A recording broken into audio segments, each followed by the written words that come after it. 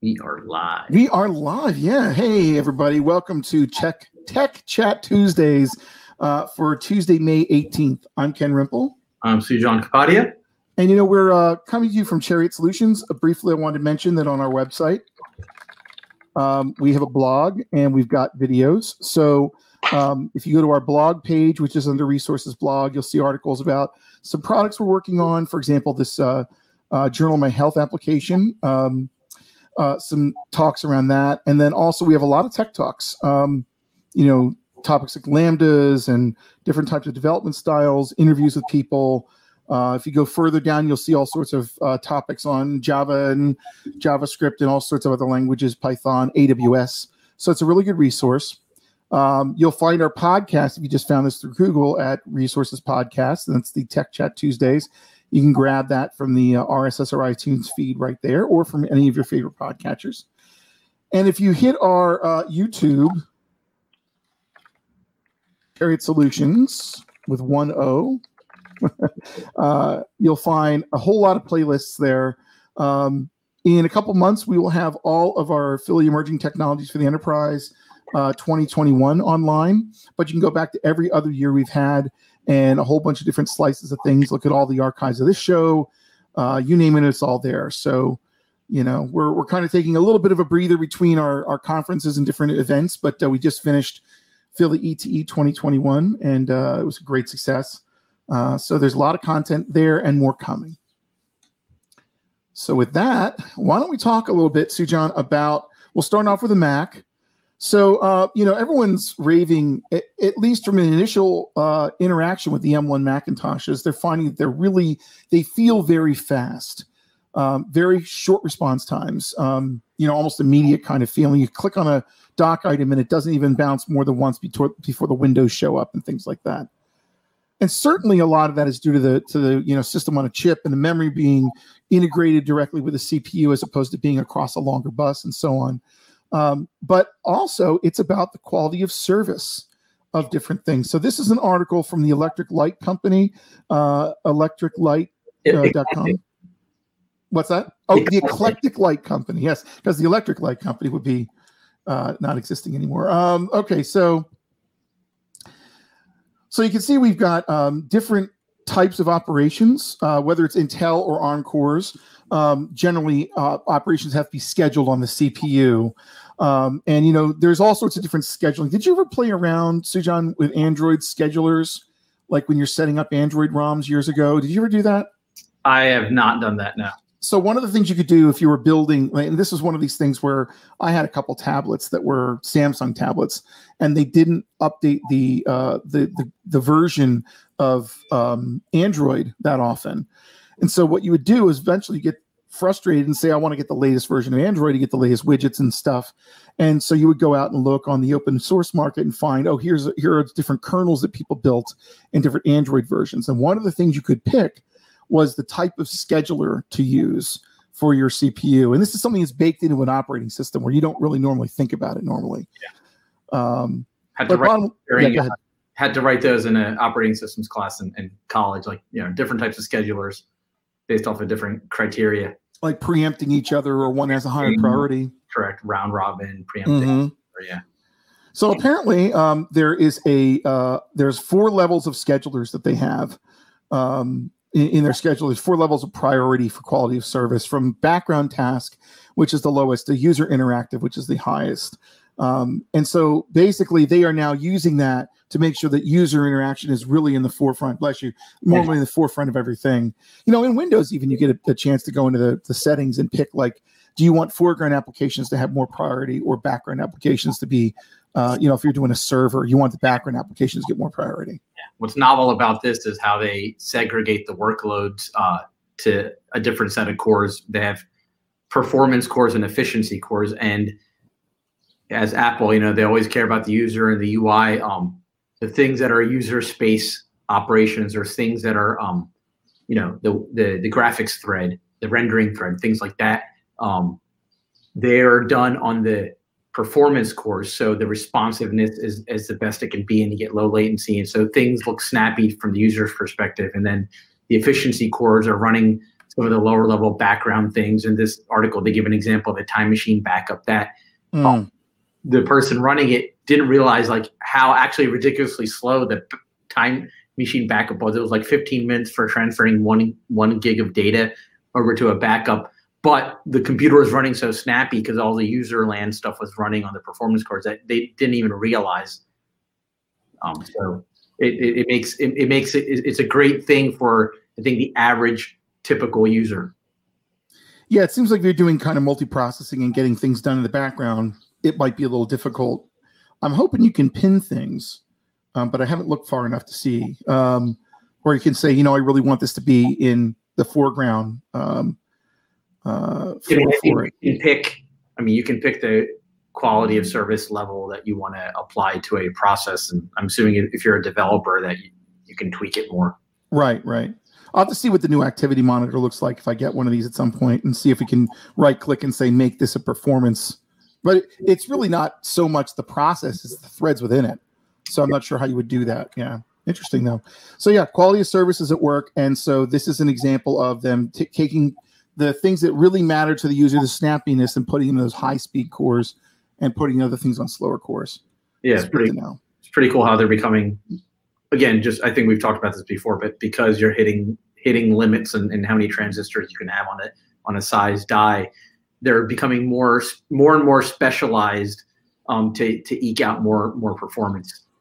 I'm really curious to see what happens in the future. I know they're allegedly working on, newer, larger MacBooks and, Mac Pros and things like that, allegedly, and that they're supposed to be working on potentially more cores, more memory, things like that. So, even for, people doing audio and video, they're finding that, look at the 16 gig of RAM with an M1 MacBook Mini. It's searing through things. Yeah. IBM last week announced I haven't read the article all the way through, but a 2 nanometer process. Yeah. So that should be interesting. That's amazing. What are these down to? Is it 5? I think it is, or 7? I think these are 5. Okay, so just imagine that's like less than half of it, right? So yeah, atoms don't have to move so far. It's got to be really fast. But a bigger piece of news for us is for developers is if you're a Scala developer, Scala 3 is here. Yeah. So let's talk about that. Scala 3 has been in development for over 8 years. There was an experimental compiler that Martin Odersky and others were working on called Dotty, D-O-T-T-Y. Right. That was sort of the experimental branch, try out a lot of different things and proposals, and then parts of that were basically carried over into the main line, which is now Scala 3.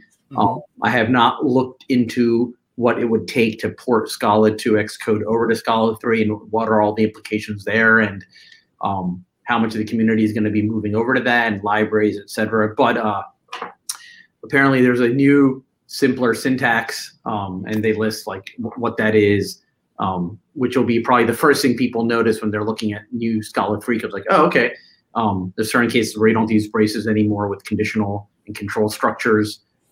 Another thing they've done is if you're a Scala developer, you know about implicit variables, implicit functions, implicit resolution. It's something that's very hotly debated. It's very powerful, and it does things like Haskell-like things like type class pattern and inferencing. But it's also very confusing, very complicated in the resolution rules, and it can be over abused and to the point where you don't know what the code is doing and where something is implicitly being resolved, increases compilation times. But anyway, apparently that's all been very heavily revised. I need to review that in more detail. Still, like there's a number of things you have to consider. Remember, there are like, I don't know, something like 10 bullet points. So it's been simplified, but it's still complex. Anyway, if you're interested in functional programming languages, you're interested in languages that can grow and pure functional, definitely take a look at this. Is that me? I think that might be me. Okay, I'll wait. Keep talking. I'm going to mute myself. Go ahead. Okay. Definitely take a look at Scala 3. It'll be interesting to see how it gets adopted, how widely it spreads out from here. Probably be a long time where you're going to have Scala 2 and 3 in the ecosystem. Also, another thing, Scala 3 has heavily updated, revised macros, which can be extremely powerful. Again, complex feature, advanced, it's powerful. You got to understand where and how to use it.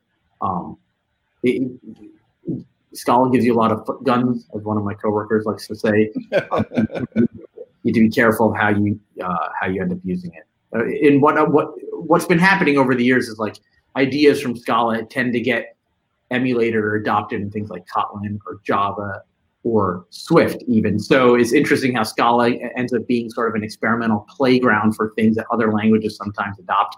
So it'll be interesting to see, will Scala 3 serve the same role, and things from it will be adopted into other languages.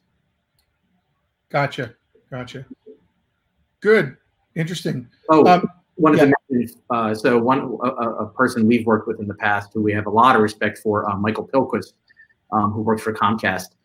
He is very well known in the Scala ecosystem, and he has a number of functional libraries out there, and he's maintainer and committer on them. He has 5 commits credited to him for Scala 3. I'm not surprised. Yeah. I'm sure if anyone we know would be, it would Michael Pilquist. So shout out to Michael Pilquist. Good man.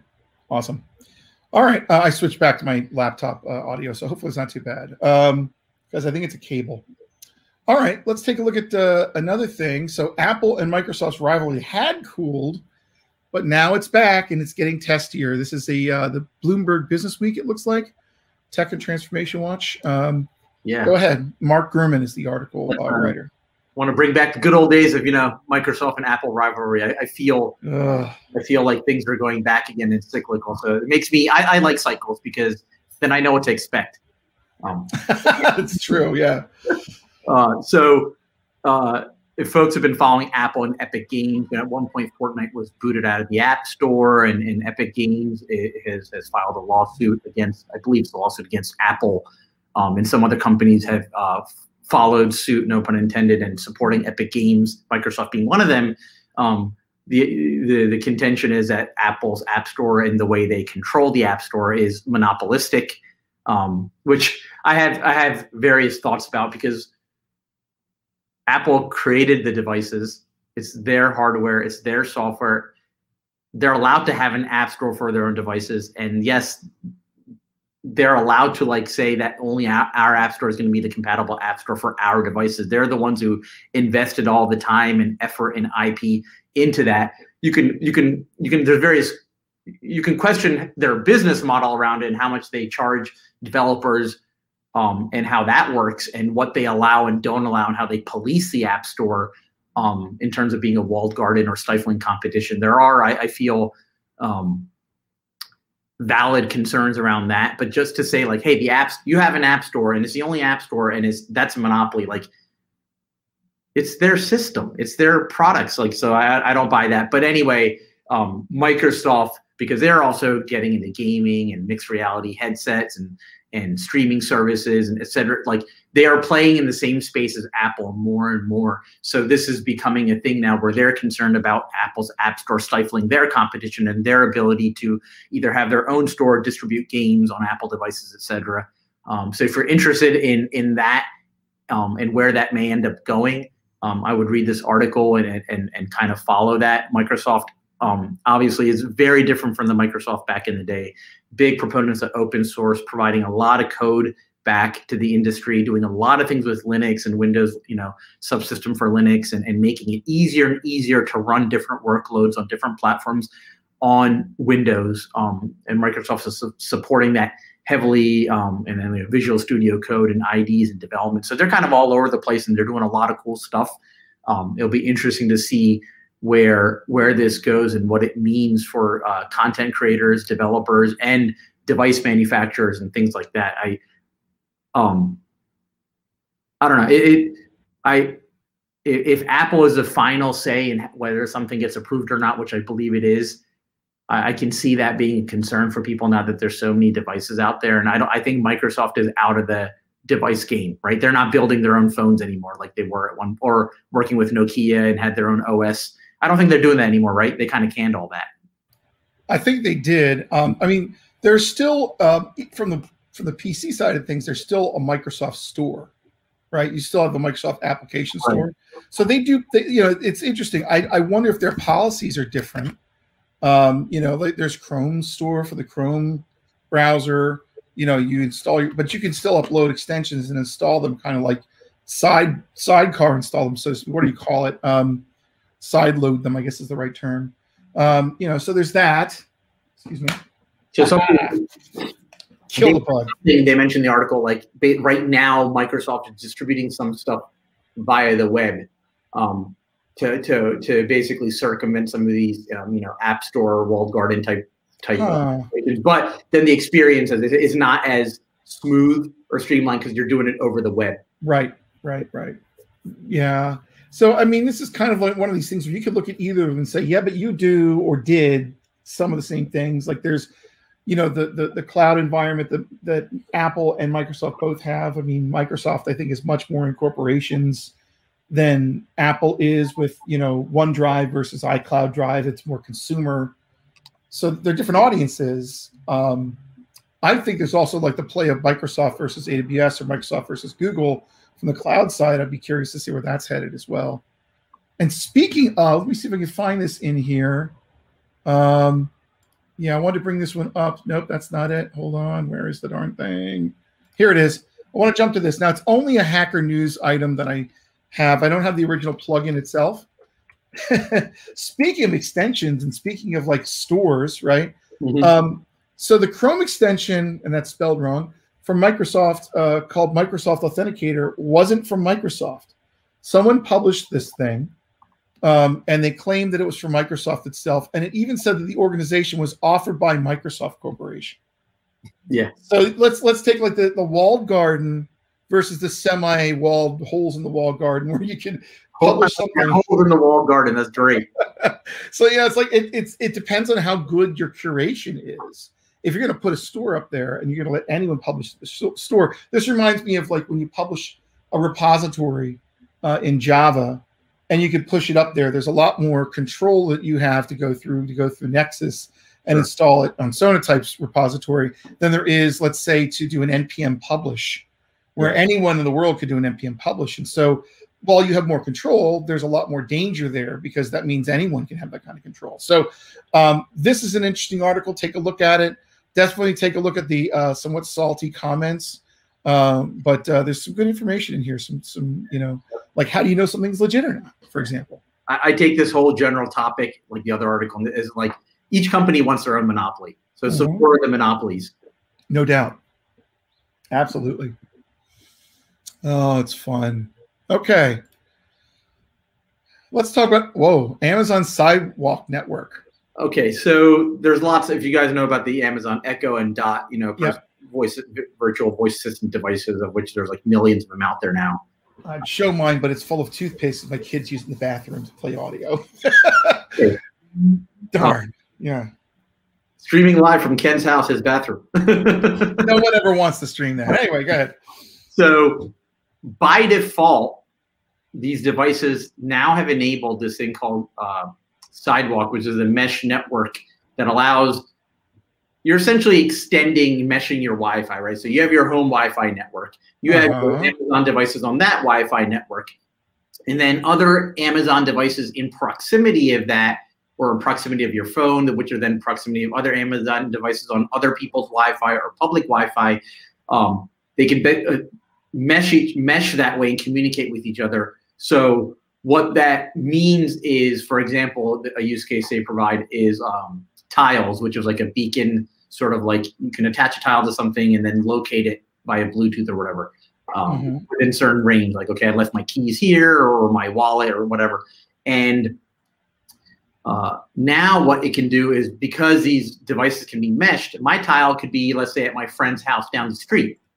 And if I try to determine where my tile is, it used to be just like, okay, I either in Bluetooth range or not. But now that tile can communicate on that Wi-Fi to like an Amazon device, which you can then piggyback to another one, and then basically chain it back to your network and your like locator app. So now you can kind of communicate with things that are outside of your Wi-Fi, right? And you're just extending basically the range of your network. So there's all sorts of security and privacy concerns around this, and the fact that it's enabled by default. Now, obviously for Amazon, there can be a lot of use cases here, not just for virtual assistant, but data collection, communication, messaging, things around like package delivery and tracking and all sorts of stuff where you're like this one network. So that to me, I still like, this is not something that I would want on. I'd want to immediately turn it off. And I still question really how useful this is. Maybe in certain emergency first responder situations, having more connectivity is nice, but I think there's a lot of cons to it as well when it comes to security and privacy. So it's under your settings. I guess this is in the web app perhaps, or something, or the app. It's the mobile app. You go to settings, account settings at Amazon Sidewalk, and you remove the enabled setting, you turn it off. It's opt out, not opt in. And I didn't get a notification that I know of that it was available. So if you're going to start sipping bandwidth from me to make a mesh network, I'd want to know. Yeah, or like Ring, right? I think a lot of this, they're integrating with Ring, which they own now. Imagine, in a security event or a break-in occurring down the street, again, and that can like either notify everyone who's connected on your mesh within your neighborhood that this incident. There's some pros, but I think maybe the cons outweigh the pros. I don't know. I just would want to know. Like it should be something easy to know about and easy to monitor, and to know exactly what it's going to be used for. It's definitely, there's the whole Apple versus other companies philosophy where these features are making your devices have an extended outreach and inreach to them, whereas with the iPhone now, like in the newest iOS 11.5.1 or 2, whatever the version is. Now it's basically you can opt out of every communication by default and say, you know what, I don't want devices knowing what I'm doing. I don't want to share my information with anybody else. I'm sure there's other things you don't know about that are being shared as well, but it's just an interesting kind of difference between the two companies' approaches. Yeah, the fact that it's on by default to me is really, really bad. Yeah, that is something I wonder about. Well, here's something near and dear to my heart, and I'm glad you brought this up because I love database weenie talk. I just love tech information about relational databases. The first thing I really gravitated towards when I was a wee youngin in IT, I was in college, and this is in 1874, but actually it's 87, 88.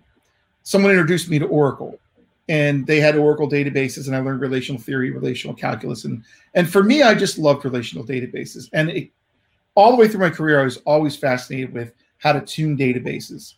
So this looks like a really good trio of articles around SQL indexing. Yeah. Sujan, what'd you find?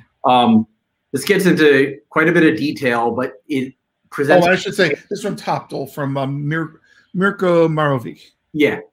He's I think his title's like Database and Performance Tuning Expert. And so he has a 3-part series on explaining kind of what indices are, how they're structured, what they look like under the hood, where you use them, how to use them for different types of queries, date ranges, range queries, indexes versus full table scans, and when one makes sense, when the other makes sense, covering indices, B-tree indexes, global indexes or full text indexes, and things like databases are very powerful now. So you have things like Postgres where you can have JSON and JSON B fields, and you can have full text indices, global indices, or still the traditional B-tree based index. But anyway, this gets into different types of indices, what they are with and without, what the performance implications are when you add an index and run a query and when you don't, and when to use one or the other.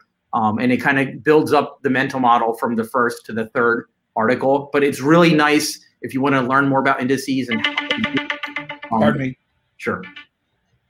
I like that sound. Yeah, it makes me notice it. It's comprehensive at a high level. And again, the reason I like these kind of things is seeing how things work under the hood is nice. And databases are so fascinating. You can learn most of what you need about computer science and software engineering by learning how databases are implemented and how they behave. And it's actually a great project. Like if you were to have a 4-year or 2-year college degree, something, and where an interesting project throughout that whole course would be building a database, because you can learn all the things you need to learn about design and architecture, performance, data structures. You have to learn about the metal and how they're stored. It's just databases basically cover everything. You know, I used to teach databases a lot in the 90s, and I did not know that. Oh yeah, that was one of the biggest things I did was SQL Server and Sybase were my two big databases. I was a certified DBA and all sorts of stuff, and I would spend a lot of time explaining like clustered versus non-clustered indexes and covered queries. It was a really, really, really good performance tuning course that had like a binder like this thick that Sybase had that was fantastic for their database. And you know, a lot of databases don't let you sort the table by the index, right? Or at least they don't give you control over it for the simpler databases. But when you can, especially if you're doing range searches, that's a nice technique. Like if you're doing a between, and you can sort the rows into the between order and slurp them all like a modified mini table scan. Really cool thing, unless you have tons of updates and all of a sudden it gets fragmented and then you have to manage the indexes, and it just goes on and on. But if you don't know anything about indexing in SQL, you're missing a huge opportunity to learn about how to get things done quicker and how to, you know, not hurt your system by over-indexing, for example. Yeah, so the stuff you just mentioned, they actually talk about in this series. Yeah, I'm sure they do, yeah. Yeah, if you're interested in this and want to learn more, check out this blog series from Mirko on TopTel. Okay, great. Awesome. And Google I/O starts today, I see. Yeah, it starts at 1 p.m. Eastern. I have registered. I don't know if I'm actually going to have any time to attend right away. Maybe I'll try to catch something later on tonight. But they're going to be talking about Android devices, a new Android OS, and what that's going to look like.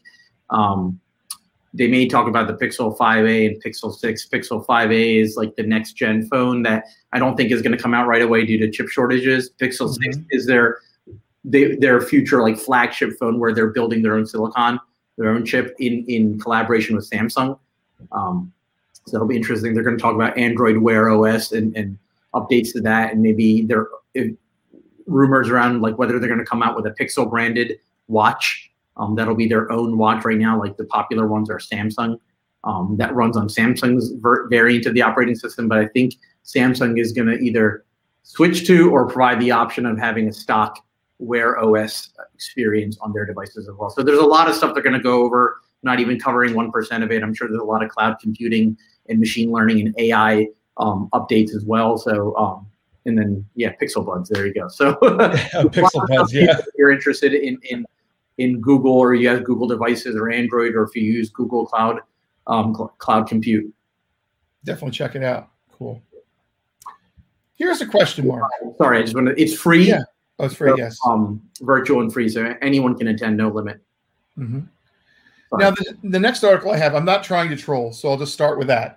It's more of, I thought this was an interesting article. Also, I love that show. Community, what is it? That's Parks and Rec. The mortifying ordeal of being known.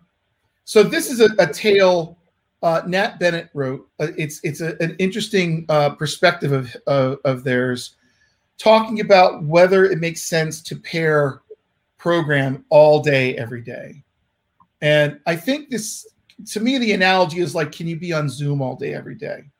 Because it's kind of the same kind of draining experience of being constantly engaged with someone else and not kind of having an ability to kind of go to your corner and think and work on something and have your brain rest. Mm-hmm. I'm not saying it's a bad thing to pair all day for everybody. In fact, a lot of people seem to really like it. A lot of teams really get a lot out of it. But this person has an entire kind of article on how difficult it was and how it basically created burnout. The company they were working for is Pivotal, which we both know for the company that ultimately purchased Spring and then, you know, everything with Cloud Foundry and things like that.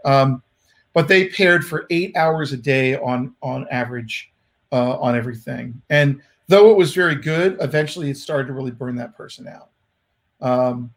I could see the perspective of this. Like I have not worked on a project where I did nothing but pair all day, every day for months. I think sometimes you need time to just kind of collect your thoughts and think about things and plan and organize and sometimes do research on your own. So I wonder, I mean, what do you think, Sujan, in terms of like people out there pairing? Do you see it as like being an activity that more people do periodically? That's what I've seen. Like you don't pair every day or all day, every day on everything.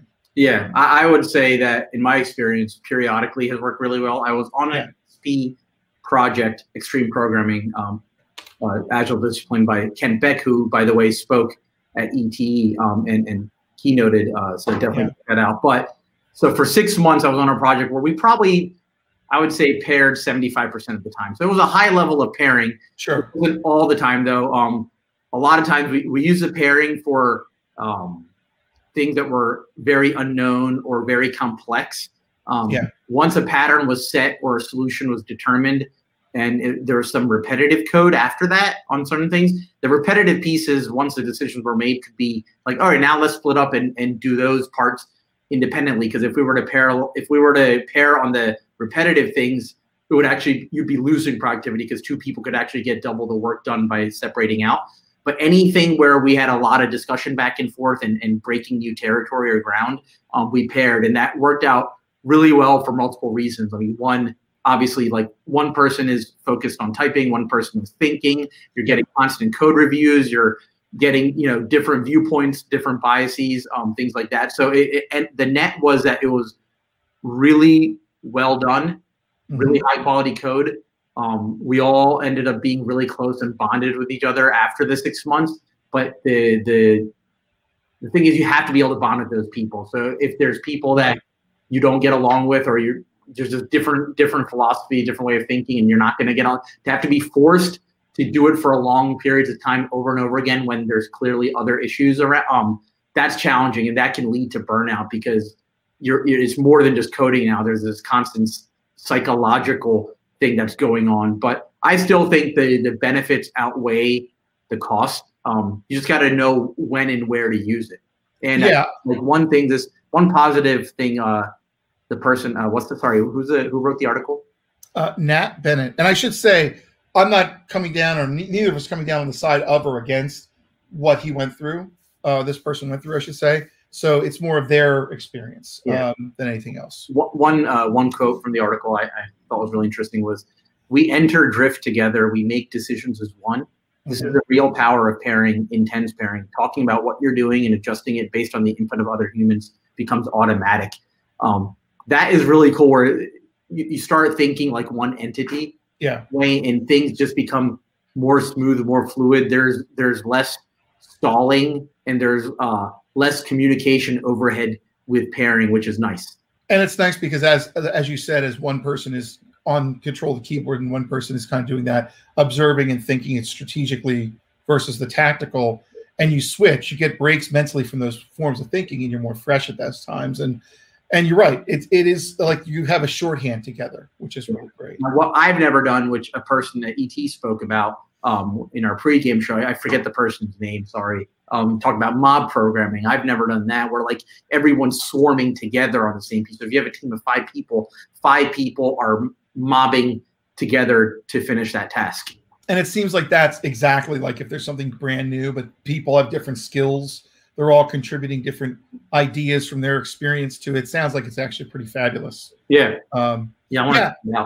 So I didn't want to really like say, oh, Pivotal's a problem. God forbid I'm saying that. I'm not. It's just an interesting angle of, and I think one of the biggest problems that probably really put a wedge in it is the pandemic happened. And if you think about how their lives have been thrown up in the air for the pandemic, with personal issues and non-personal issues, and being able to work from home, and some not being able to work from home, and Zoom, and figuring all that out, and having kids around you and trying to get anything done with a bunch of kids in the house, like that would just make trying to pair all day impossible. That's the part I have a hard time understanding. Like, pairing is great, but if it's forced upon you all the time, it's hard. That leading to burnout. And I don't know if this was the case in Pivotal.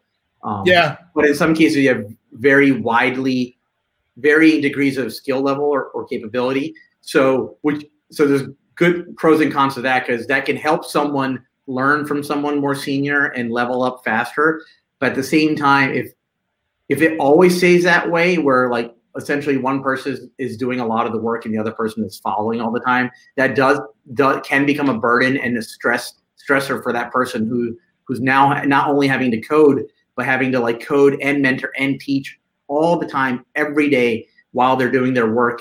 That can lead to burnout. So if companies are considering teams you want to do it, think about who you're pairing up with who and how that is, and test it out before you decide to like, hey, let's just keep doing this. Run a few sprints and see what get everyone's feedback in a retrospective. Yeah, it's a good point. And, you know, I come from like the mentoring and education side of things. So personally for me, it's really gratifying when I can pair with somebody and kind of help them with things that they don't know. And I being that kind of person, I love learning things from other people during pairing. So I'm probably set up the right way to really enjoy pair programming, but I couldn't do 8+ hours a day of pairing. It would be, you just need that mental time to let your brain reset a little bit. Yeah. Like, so just a quick thing before we move on, like, for example, things like, I remember variable naming. Everyone that would become a thing. Like when now you're discussing variable naming, and sometimes that's fun and like is comedic, but other times it's like, I don't want to have like, let's just move forward. Let's not argue about what we're going to name this variable. Yeah, call it foo for now. We'll rename it at the end. Right. Then we'll have that argument over beers. Yeah. All right, great. And then there's one last one, and I just thought this was kind of fun to talk about. So this is going to be kind of a random thought process, but we have here an article on state machines from I love this website named nullprogram.com. Chris Wellens. So I don't know this person. I just saw this on the Hacker News and on the Hack URL site, but talking about state machines. And I know it's like, especially on the website, you know, if you're a web server, you don't want to hold on to state. If you have a single page application, the state can live in the database or it can live in the front end. But, you know, if you're going to use it in the app server, then you can't easily scale it and cluster it and load balance it, you know, without dealing with state. So what we're talking about is really state machine concept here and applying state machines to things. You had to bring up single page apps. I knew somehow you'd weave it in. You know me.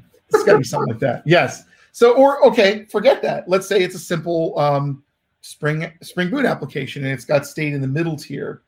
The minute you put the state in the middle tier, all of a sudden it's hard to scale that up. Because now all of a sudden, if you're running state machines, you have to have sticky sessions back to those servers that have the state machines so you can still keep them, or you have to have the state machine replicated in a caching engine. So this is not to say state machines are a perfect panacea for everything. But I love state machines. They're I was so glad you brought this article up because I actually read it last night, and I think, you know, state machines are freaking awesome. They can lead to very concise, easily readable and testable code. Yeah.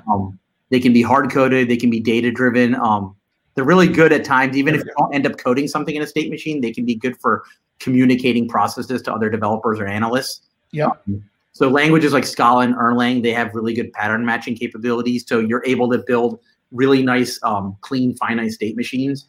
So like, for example, in Scala, when I did it a lot for communication and protocol development, so handling messages coming in and a protocol or a connection, state machines are really good for connection state management and messages, and also for like things like deferred execution, continuations, or asynchronous patterns. They end up sort of being state machines by their very nature.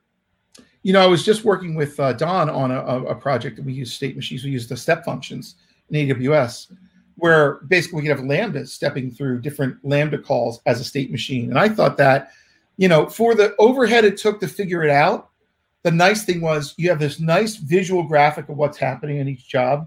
And you see exactly what states it went through. You can look at each node, see what went in, see what went out, see what kind of issues came from each. And I really, you know, I had never worked with those before, and Don showed it to me for this project he worked on. I gotta say, it's fantastic. Like, if you really have to do something on a you know, like a data processing path, and you have different transforms that have to happen in the data processing path and different things that have to happen, it's a nice way of doing it in the cloud, you know, and you're still doing lambdas, you're not running servers. It gave me a new appreciation for how to approach, I want to say stateless state machines, but that's not right. Serverless state machines in the cloud. So step functions were interesting for that. Yep. I want to check them out.